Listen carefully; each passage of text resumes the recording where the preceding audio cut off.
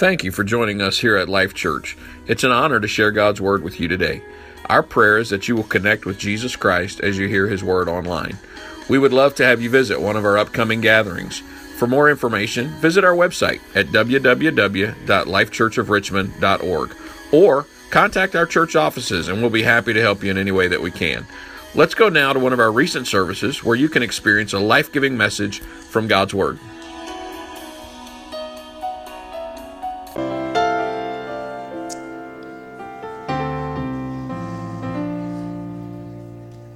I want to welcome you to Family Worship Sunday. So proud of the young people today. Now today we're going to begin a short 3-week series called Core Values. And I'm just going to jump right in and get us started here. I believe that it's important for us to understand what's important in our lives as believers. And it really should be reflected in the core values and the activities of our church too as well, right? And for the last couple of years, our church leaders have really been trying to boil that down and kind of determine what those core values are and to make it clear to us so we can implement them in our lives. And because those values need to come from the Word of God, we'd like to take note that Jesus said in Matthew 28:19, that the primary mission of the church is that we're to make disciples of all nations, right? And it's often called the Great Commission. And it's really the last thing that Jesus said to his followers before he left the earth.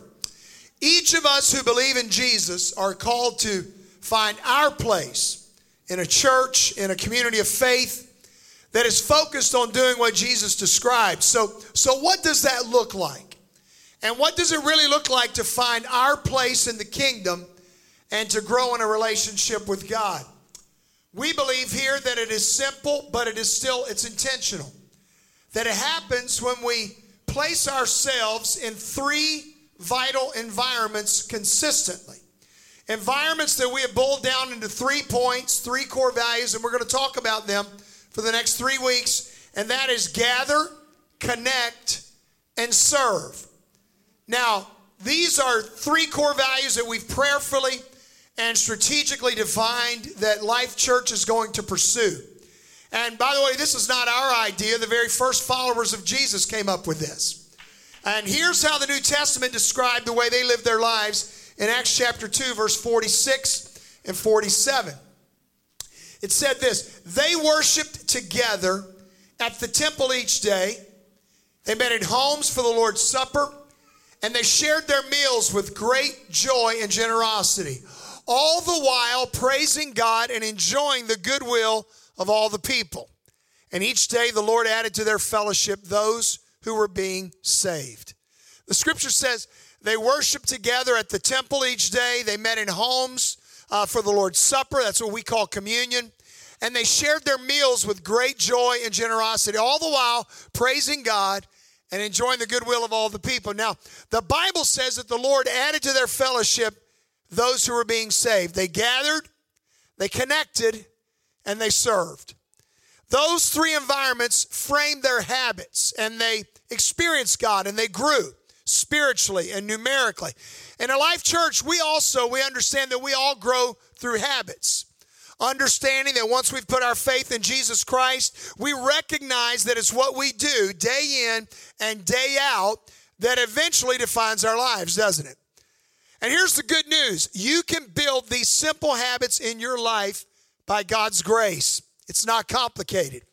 And we want to help you to do that by helping you see and understand what these 3 core values are as we seek to pursue God more as believers and as a church family. So I want to encourage you, please don't miss any of these messages today, next week, and the next week. And by the way, the week after that is Easter. Can you believe we're only 4 weeks away from Easter? Can you believe we're only 4 weeks away from Easter? Yes. Hallelujah. Now, over the years, we've been on a mission to strip away as much of the clutter and distraction as we can that so often accompanies religion and churches. Whether it's denominational dogma or man-made traditions or church hoops that people have had to jump through. And we really want to try to just focus on Jesus and live out a few simple habits that will help us grow and fulfill our purpose. So for each of these 3 core values, gather, connect, and serve, I want you to know I'm going to give you 1 public habit you can implement and 1 private habit you can implement. What I mean by that is a public habit is one that where you focus on when you're together with other people, and 1 personal habit that's one thing you focus on in your life on a personal level. Each is very simple, but they're very intentional. So why don't we start with today's message, and my sermon title today is Gather. Our core value today is gather. Everybody say gather. All right, let's turn in our Bibles, Hebrews chapter 10, verse 25.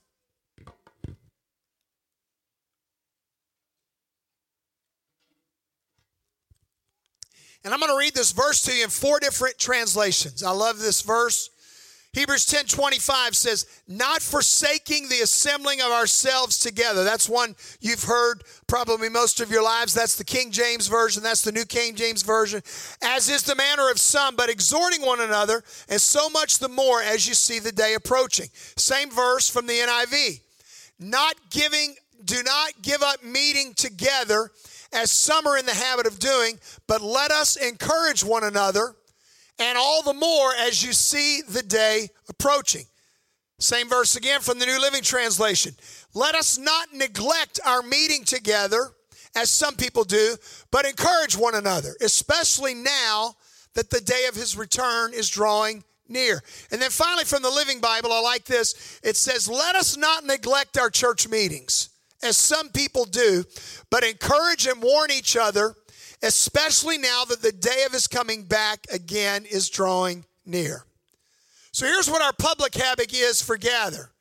And I'm telling you, these are real simple. You know how simple it is? Gather on the weekend for church on Sundays. Doesn't get much more simple than that, does it? I told you it'd be easy. See, we grow in our relationship with God, and we grow in our relationship with God here when we gather on the weekend to worship, to learn, and to experience and know God.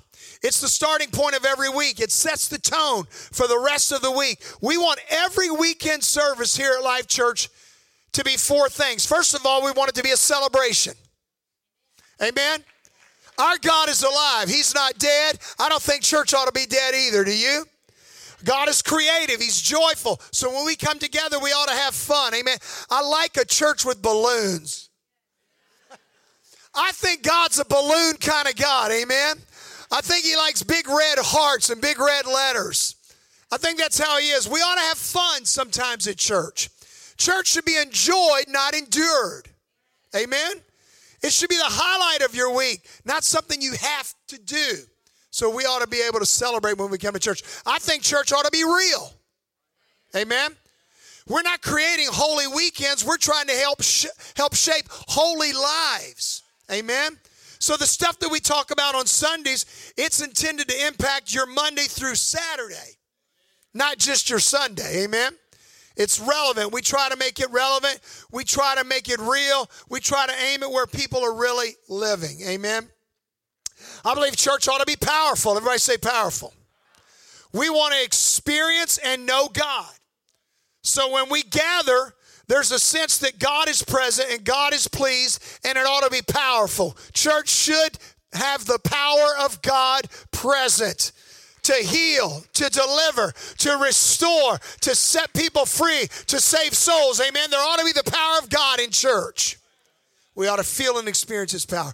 And then let me throw one more thing in. I think church ought to be outward focused. Now, some churches don't embrace this. Some Christians don't embrace this. But we exist not just for the people who are members here, but also for the people who are not here yet. Amen? See, some churches are not like that. But we love it every time a new person walks through the doors for the first time and they decide to keep coming. And being outward focused means we try not to use so much church lingo. Amen? We try to think of things that an outward focused church would do and be. And by the way, there's Bible for being outward focused. Luke chapter 15, Jesus tells a story of 3 lost things: a lost coin, lost sheep, lost son. And guess what? In all 3 of those stories, you know what he did? He left the found things to find the lost thing. Jesus said, you don't just emphasize on what's been found, you emphasize on what is lost. We got to have the same focus. You want to know why? Because we want to help people find Jesus and follow him fully. And that's important, and if I'm being honest, if you don't get this, you're not going to like our church long term. Because I'm not just here to cater to Christians who want to be comfortable. Amen? See, that's not my job. As a matter of fact, can I just tell you, my job is to help make you uncomfortable. Uncomfortable with your faith, it needs to go higher. Uncomfortable with your prayer life, it needs to be more intimate. Uncomfortable with your service, it needs to be more God-focused. Amen. We need to be uncomfortable as believers. But if you get this, you'll be excited about it and you'll enjoy the journey with us. So that's our public habit. We gather on Sunday. Our personal habit is this of gather. You need to invest and invite. Let me tell you what I mean by that. You need to invest in the relationships that you have with people who are outside of these walls and then invite them to come to church with you. Amen. When Lindsay was 2 or 3 years old, I can't remember how old she was, we lost her. Has anybody ever been to Green Front Furniture in Farmville? Raise your hands. Oh, by the way, if you like shopping around and killing a whole day looking at furniture, you need to go there. But we went there, and if you've never been there, it's a bunch of old warehouses, like 7 or 8 big buildings, multiple floors of all kinds of furniture, everything from cheap junk to furniture that, unless you were wealthy, you couldn't afford. Lindsay was 2 or 3 years old, and we lost her in this store. Now, for all of you sanctimonious people who are not parents who think, how can you lose a child? You wait. It will happen. Especially if they run as fast as Lindsay could run. We turned around and she was gone. And if that's never happened to you, there is no nightmare worse than losing your child in a public place. By the matter of fact, so I don't feel so lame, how about anybody ever raise your hand if you've ever lost your kid anywhere? Look around the room, just nod your head, say, oh, thank you, Jesus. They got all these buildings, multiple floors. She snuck away. We searched for her for what felt like an eternity. It was probably only 15 or 20 minutes, but I'm going to tell you, it was the longest 20 minutes of my life. We finally found her hiding under a giant desk with a big smile on her face. She thought it was funny. In that moment, I wanted to kiss her and beat her all at the same time. I wanted to hug her and give her the worst whipping she's ever had in her life. But the hugs prevailed. Because you know why? In that moment, hear me, nothing else mattered but finding our child that we lost. I'm telling you, all decorum went out the window. I was walking through Green Front Furniture. Lindsay! People turning around looking. I didn't care. They were staring. Little old blue-haired ladies looking at me going, what's it? And then people judging you because they know, man, he done lost his kid. What kind of father is he? Amen. It didn't matter. I was running through the building. We had sales associates who started looking. I think it was a sales associate that found her. I can't remember. Nothing else mattered because somebody that we loved was lost.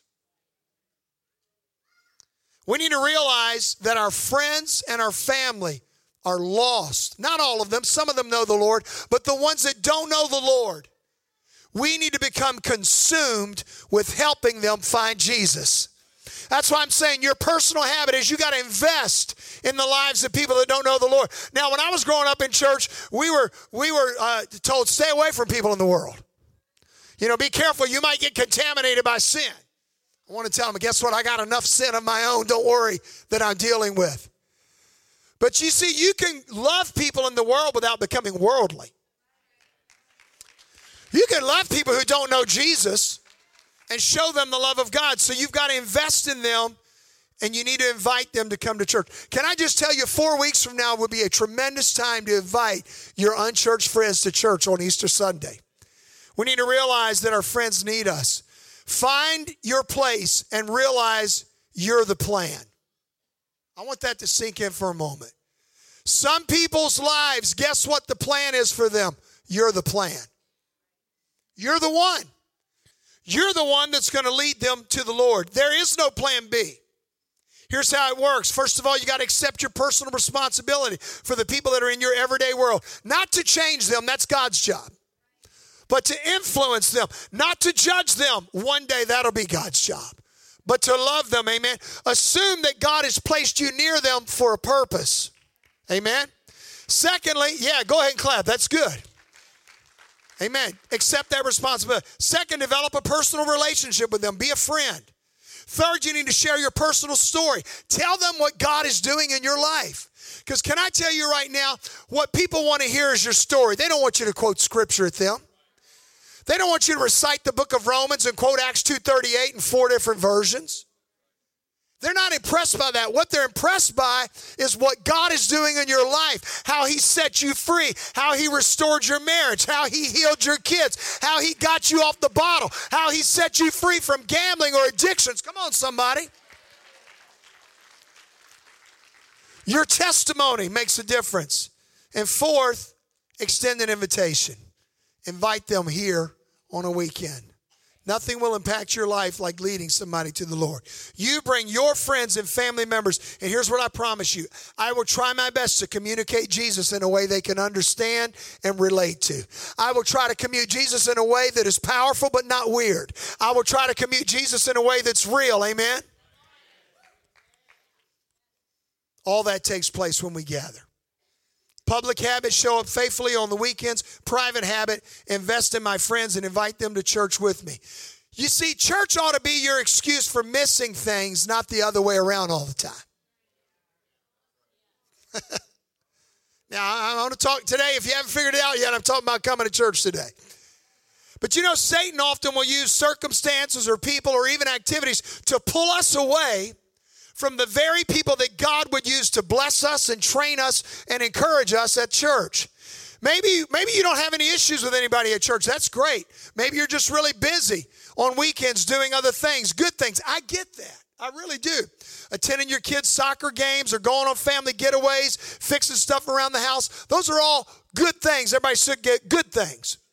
But see, if good things regularly take you away from church, you would do well to realize that you're choosing activities over something that God says is important in your life. And I'm going to talk to you about that. Why church is important. Because see, going to church is not about getting your attendance gold star. Because we don't give those around here. Amen.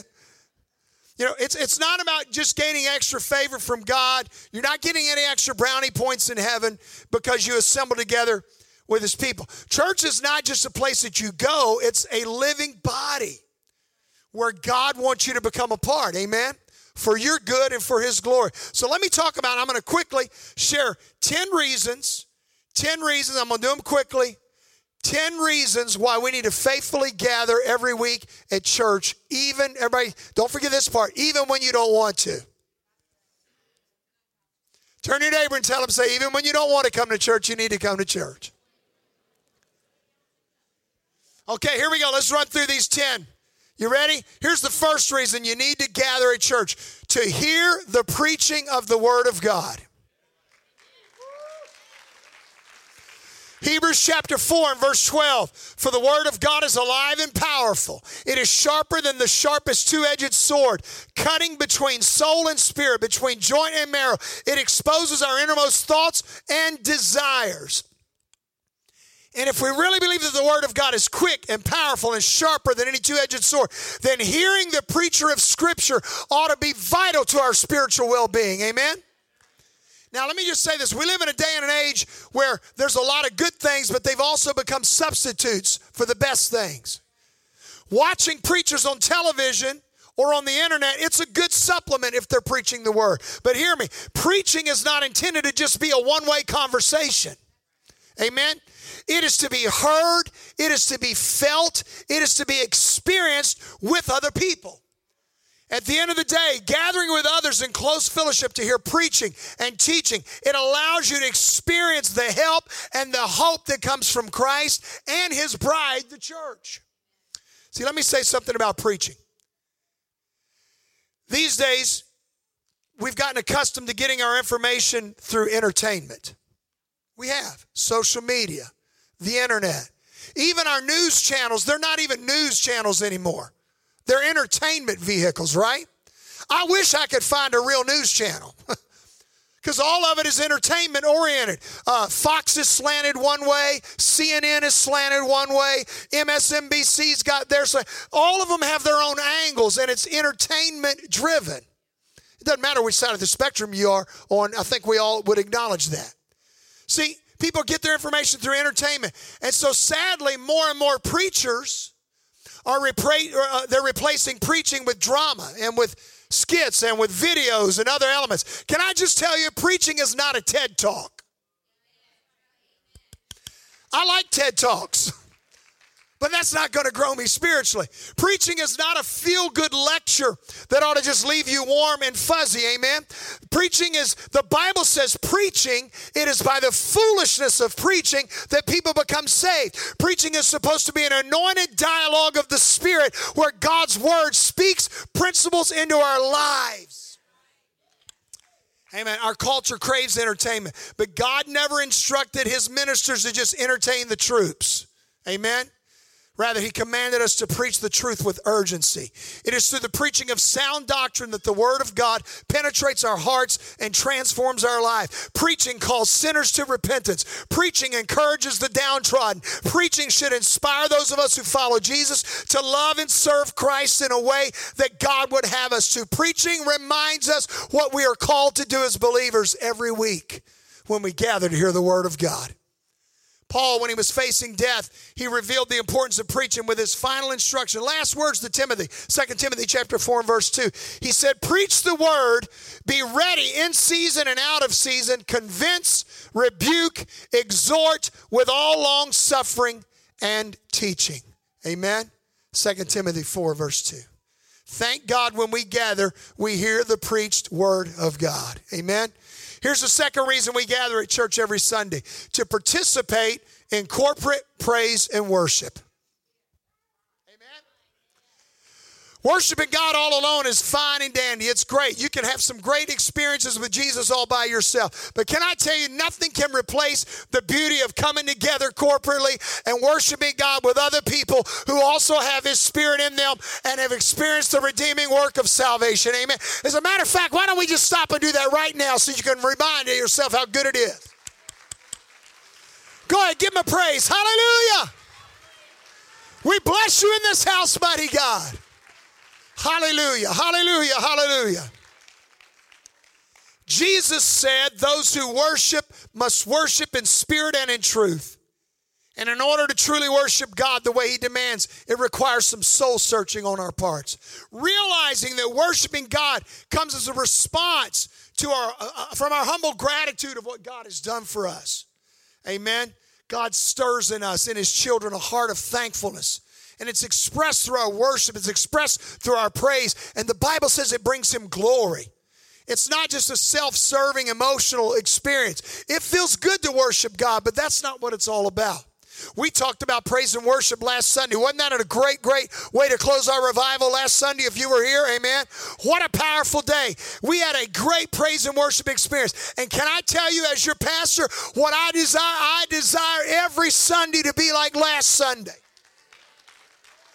I desire every Sunday to be a Sunday when we can lift our hands and worship and dance and give God a praise. When you come to church, it ought to be your opportunity to bless the Lord with other believers. Amen. That's another reason we gather. Gathering allows us the privilege to enjoy a worship experience that is unlike the ones we can have on our own. We gather, number 3, are you ready? Because iron sharpens iron. Let me tell you what I mean. Proverbs 27:17. As iron sharpens iron, so a friend sharpens a friend. Did you know meeting with other believers regularly is a source of encouragement and strength? But also know this. When iron rubs against iron, not only does it become sharper, but sometimes sparks fly. Can you say amen? I'm just telling you the truth. It's part of the process. Rubbing shoulders every week with other believers at church occasionally can produce some sparks. So don't be alarmed. It's part of the process. Jesus said in Matthew 12:34, out of the abundance of the heart, the mouth speaks. And did you know what? When you live in community with other Christians, you're going to be bumped occasionally. You're going to be rubbed up against the wrong way occasionally. And guess what? What spills out of you is what's in your heart. You may want to ponder that for a minute. How you react to the sparks reveals what's going on in your life. See, God occasionally uses our interaction with others to show us the areas he would have us repent about. Can I just be honest with you and tell you, there have been times when iron has rubbed up against my iron and sparks have flown that I didn't always act the way I should act. And God showed me, you need a little work in this area of your life. You need a little work in this area of your life. See, some of us, that's how we act when sparks fly. God, get me out of this place. I thought everybody loved Jesus. I thought everybody was perfect. I thought everybody was nice. I thought everybody thought the same way I thought.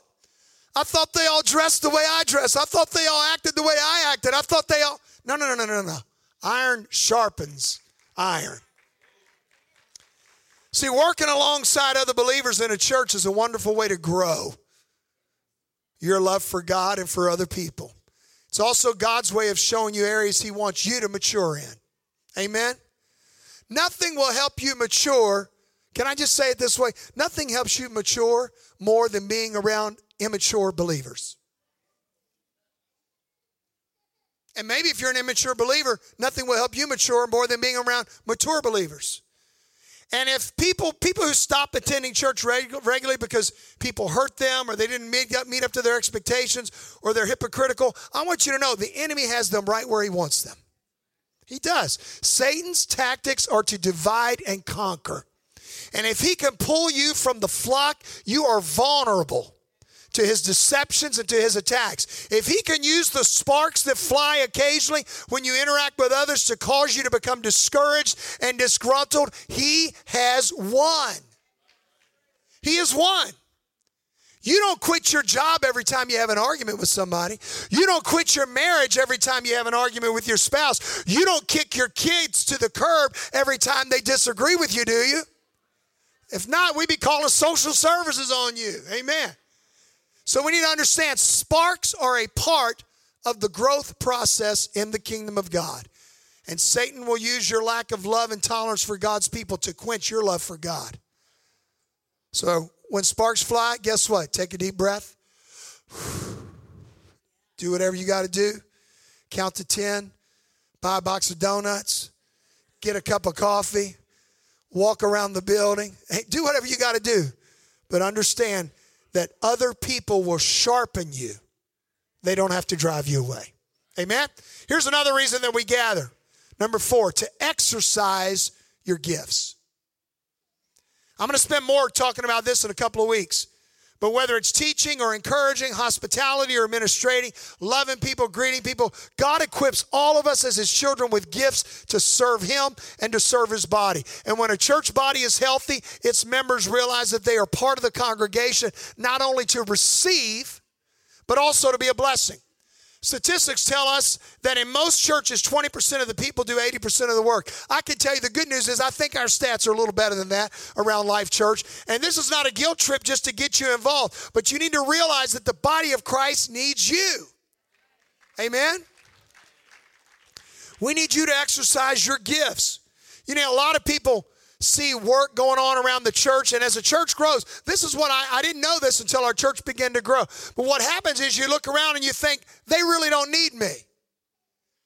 Oh, do not be deceived, my friend.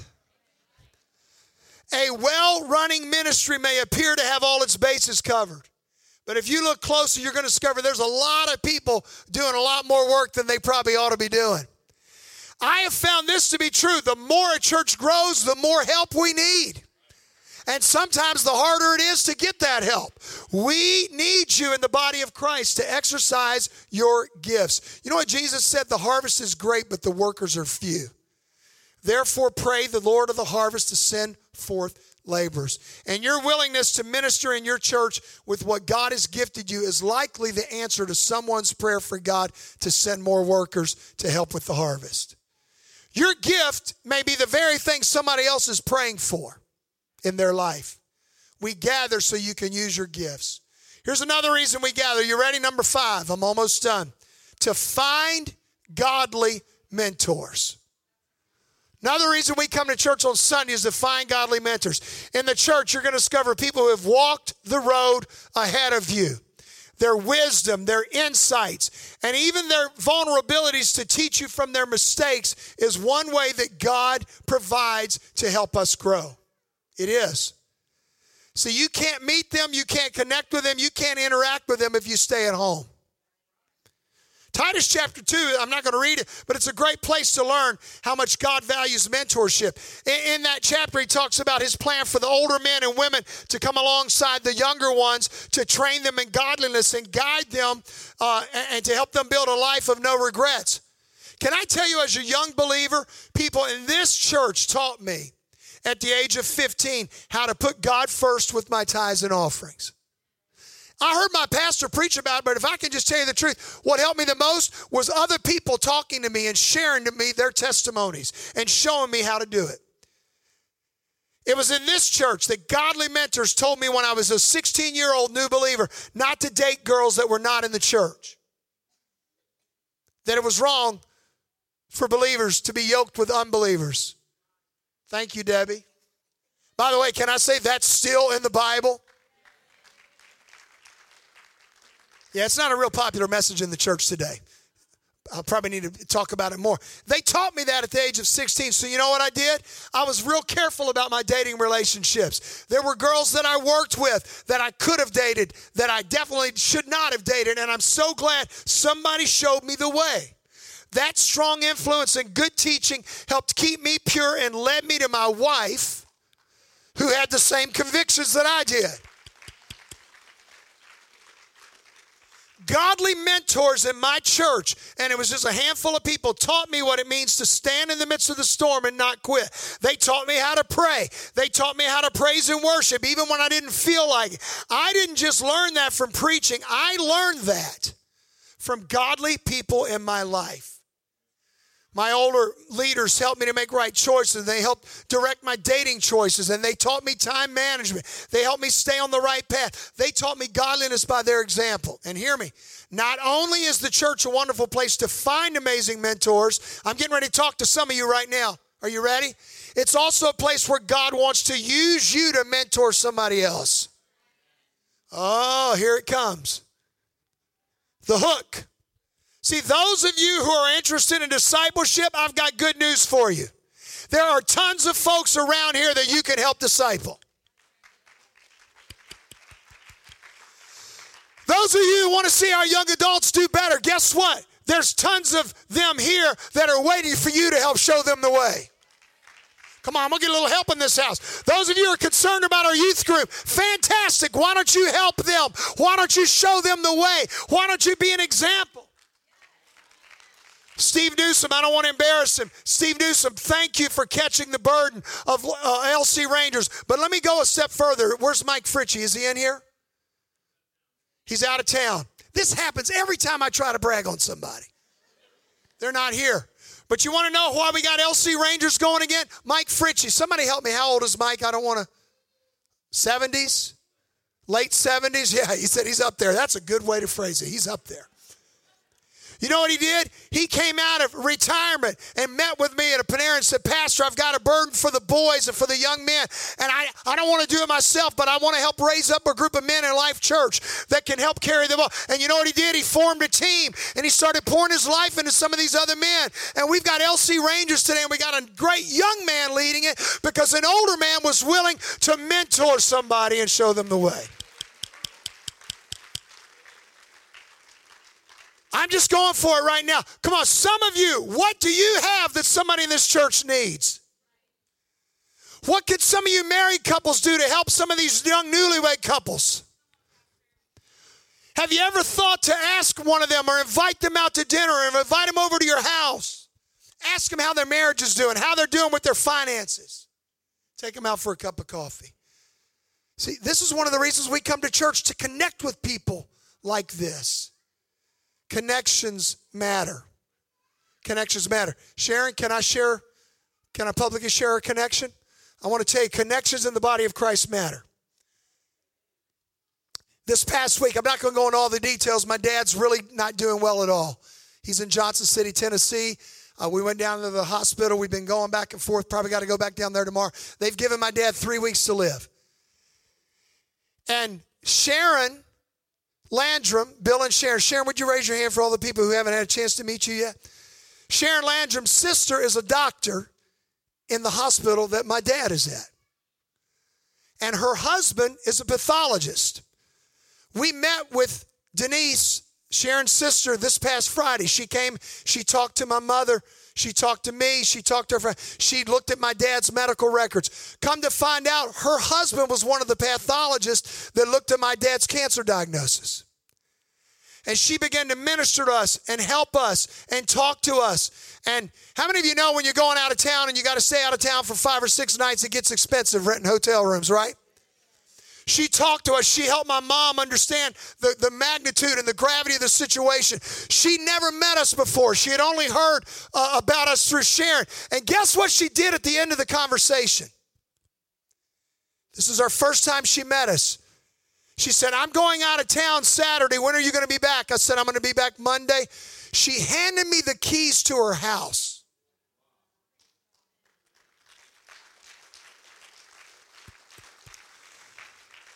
She said, I've got some guest quarters. I got a place. I want you to stay at my home while you're gone. I know how hard it is coming in from out of town. Folks, I'm going to tell you right now, only in the body of Christ. Only in the body of Christ. She helped my mother so much. She spent an hour and a half with my mother, helping her understand how bad it was. When I walked away from that meeting, I walked into the ICU, and the IC nurses came to me, and they said, totally not connected, but it connected. And they said, we need to have a conversation with your family and with your mother about what's really going on with your dad. And I said, we were just having a conversation out there, and I think my mom is ready now. And she helped prepare the way so my mom could be ready to make some difficult decisions. Connections matter in the body. And you can't make those connections if you stay home and watch your favorite TV preacher on the internet. You need connections in the body of Christ. All right, real quick, I got to hurry. I got a few more. So there it is. Right now, that was the sermon for some of y'all. What are you going to do to mentor somebody? Don't just look at a young couple and go, oh, I wonder how they're doing. Let me tell you something. If God put it in your ear to wonder how they're doing, He wants you to go ask them how they're doing. I wonder if they're doing good with their marriage. Great. Find out by inviting them to your house for a pot of chili and a grilled cheese sandwich, and ask them how they're doing. I'm talking about the real body. Amen? I'm talking about a body of Christ where a stranger will walk up and hand you the keys to their house. That's what I'm talking about. Here's another reason we gather. I got to hurry because I'm running out of time. To teach your kids to love the church. One reason you need to come to church every Sunday is to teach your kids to love the church. If you want to teach them to love God, they need to see that you love God and that God and His church and His people are a priority. Look at Luke chapter 6, verse 40. I love this. Check this out. I want you to see it on the screen. Students are not greater than their teacher, but the student who is fully trained will become like the teacher. Notice, it says they will become like the teacher. Jesus didn't say the students will become as the teacher teaches them to be. He said they're going to become like the teacher. In other words, not just the words coming out of the teacher's mouth, but what they see lived in the life of the teacher. They will become like the teacher. In her book, Caught But Not Taught, author Julie Rupp said this. She said, and I quote, our children will learn more about faith from watching us live out our own faith journey than from us telling them about God. So true. You know, I'm afraid we're raising a generation that's losing their reverence for the place of the house of God in their lives. I am. It's critically important that our children understand that church is not just a place that we go on Sundays, but it is a community of people that we do life with. As a matter of fact, the church is not a building at all. It's the people who make up this family. This building could burn down, or a tornado could come and knock this building down, and guess what? We could go out there and stand in the grass and have just as good a church as we're having right now in this building. If it happens next week, you better wear a dust mask because of all the pollen. But it's not a building at all. Help your children fall in love with the body, not the building. Teach them why worship is such a vital part of their relationship with God. Hey, can I just say this? You need to make sure that your kids go to kids' life. You need to make sure that your youth go to youth meetings. Because listen, if you let them stay home just because they say, I don't like it, then what are they going to do when they get older and they don't like going to church? Just a thought. The seventh reason we gather is to be a light to our community. Jesus said the world will know us as we are his disciples by our love for one another. I'm going to hurry. Number 8, we're to gather to bear each other's burdens. Galatians 6:2, share each other's burdens and in this way obey the law of Christ. Life is hard. Life is difficult. In one moment, everything can change. Just when things are going great, a phone call, a diagnosis, or any number of things can leave you feeling afraid and alone. But to those who are part of a church family, you never have to feel alone. I'm going to talk more about this next week in our core value of Connect. But we need each other. We need each other. When life's going great, it's nice to have the affirmation of others. It's nice to have somebody pat you on the back. Where's Veronica Rutherford at? Wave your hand. Veronica, I haven't even got to tell you personally. I just saw it on Facebook. Congratulations on your job. You get to work at home now.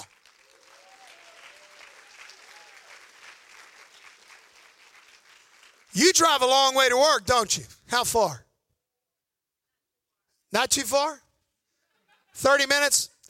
I thought you had to drive longer than that. But now she gets to work from home. You know what's great? I saw all of her church friends. Congratulations, Veronica. Oh, I'm so happy for you, Veronica. It's nice to have the affirmation of others when things are going good. But you know what else? It's really nice to have the affirmation and the love of others when things aren't going so good. I've probably had 15, 20 people ask me today how my dad is going. You know what? That means a lot to know you care enough to ask. You care enough to tell me that you're praying. We need each other. Number 9, we gather because God says to. There's a pretty good reason. Hebrews 10:25, not giving up meeting together as some are in the habit of doing. He wants you and I to exhort one another, especially as the days get darker and the time of his return approaches. You remember last week when Pastor Suarez told us about the Chinese underground church? How they had to sing hymns no louder than a whisper. How they had to sit on their hands in order to not accidentally clap and be found out. If they were found, it could mean physical abuse or their children and possessions seized. It could mean imprisonment. It could even mean death. Yet they still met together to worship. And their story ought to stir us. Can I be honest? It ought to challenge us. It ought to convict us on a Sunday morning to say, I don't think it's too nice today. I'm just going to stay home, sip tea, and cut my grass. No, you can do that after church. You can do that after church. God wants us together. And in conclusion, praise team, musicians come. I'm running through these last points. You guys come on up. I gather because church is where people can get saved. Let me be real clear. It's not the only place people can get saved, of course. But church is a great place for people to get saved. Why do I need to go to church? I want to go to church so my kids can do this.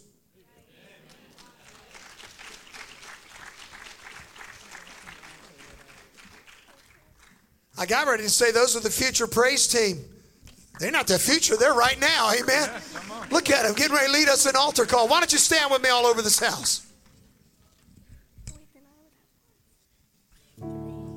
Everything we as believers enjoy about gathering in church is really an added blessing. It is. Beyond our salvation, the church is really not about us.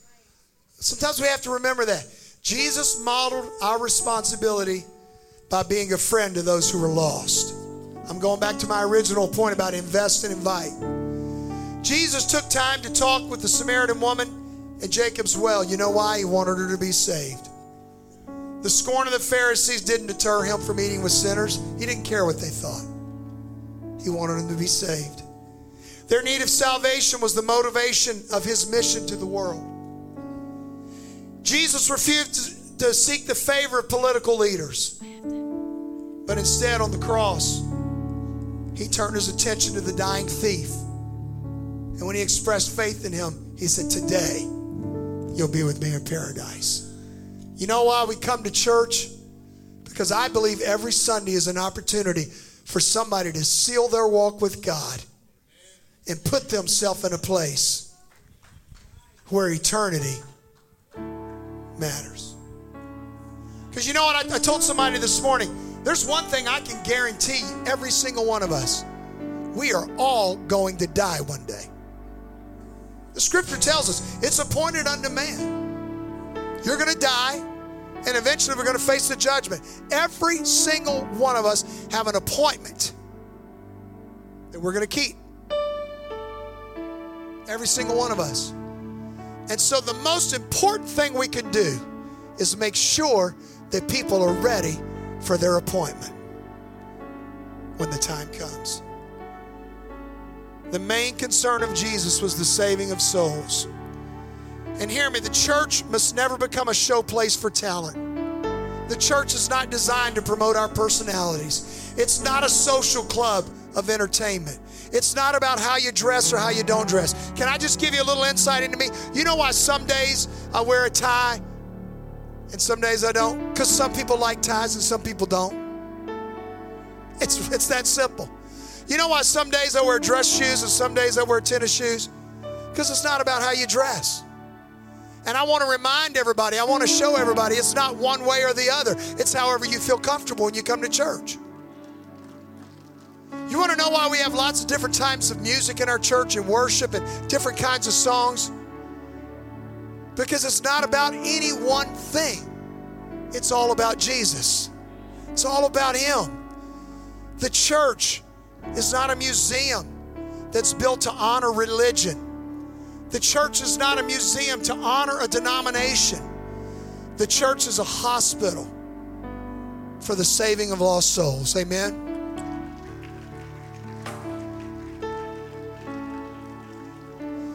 If you're here today and you don't know the Lord personally, you can. You're in the right place. Jesus said it's not those who are well who need the physician, but the sick and the dying and the perishing.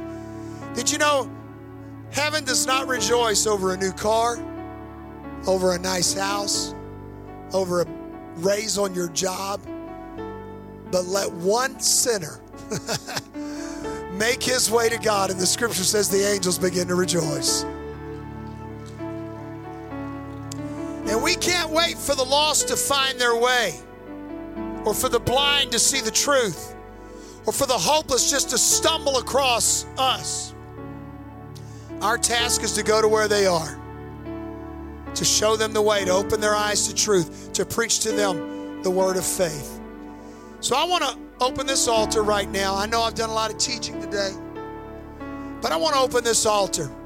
And I want to invite as many of you as can on this Family Worship Sunday. Bring your family down with you. And I want us to just come down and I want us to thank God for the church. Not just Life Church, not just this building, but for the church, the body of Christ. All the wonderful things that we enjoy and benefit from as believers. But most of all, I want you to step out from where you are and say, God, I'm walking down in the front to say thank you for saving my soul. Go ahead. I'm going to open this altar right now. Let me try the Tony Suarez thing. Are you ready? 1, 2, 3, come. If it works, I might start doing it. Because, guys, we got so much to be thankful for. Now, I know I'm a little bit biased because I've been going to Life Church since it was 7 weeks old, all the way back in 1982. But you know what? I think we ought to thank the Lord for our church family. We've got a great church. Got a great church. We got great people that we can worship God with and love God with. And as you come, I want you to make a fresh commitment to ask God, God, I want want to commit to the body of Christ. I want to commit to gathering. I want to commit to serving you and loving you. Let's do it. Let's worship with our praise team. Amen.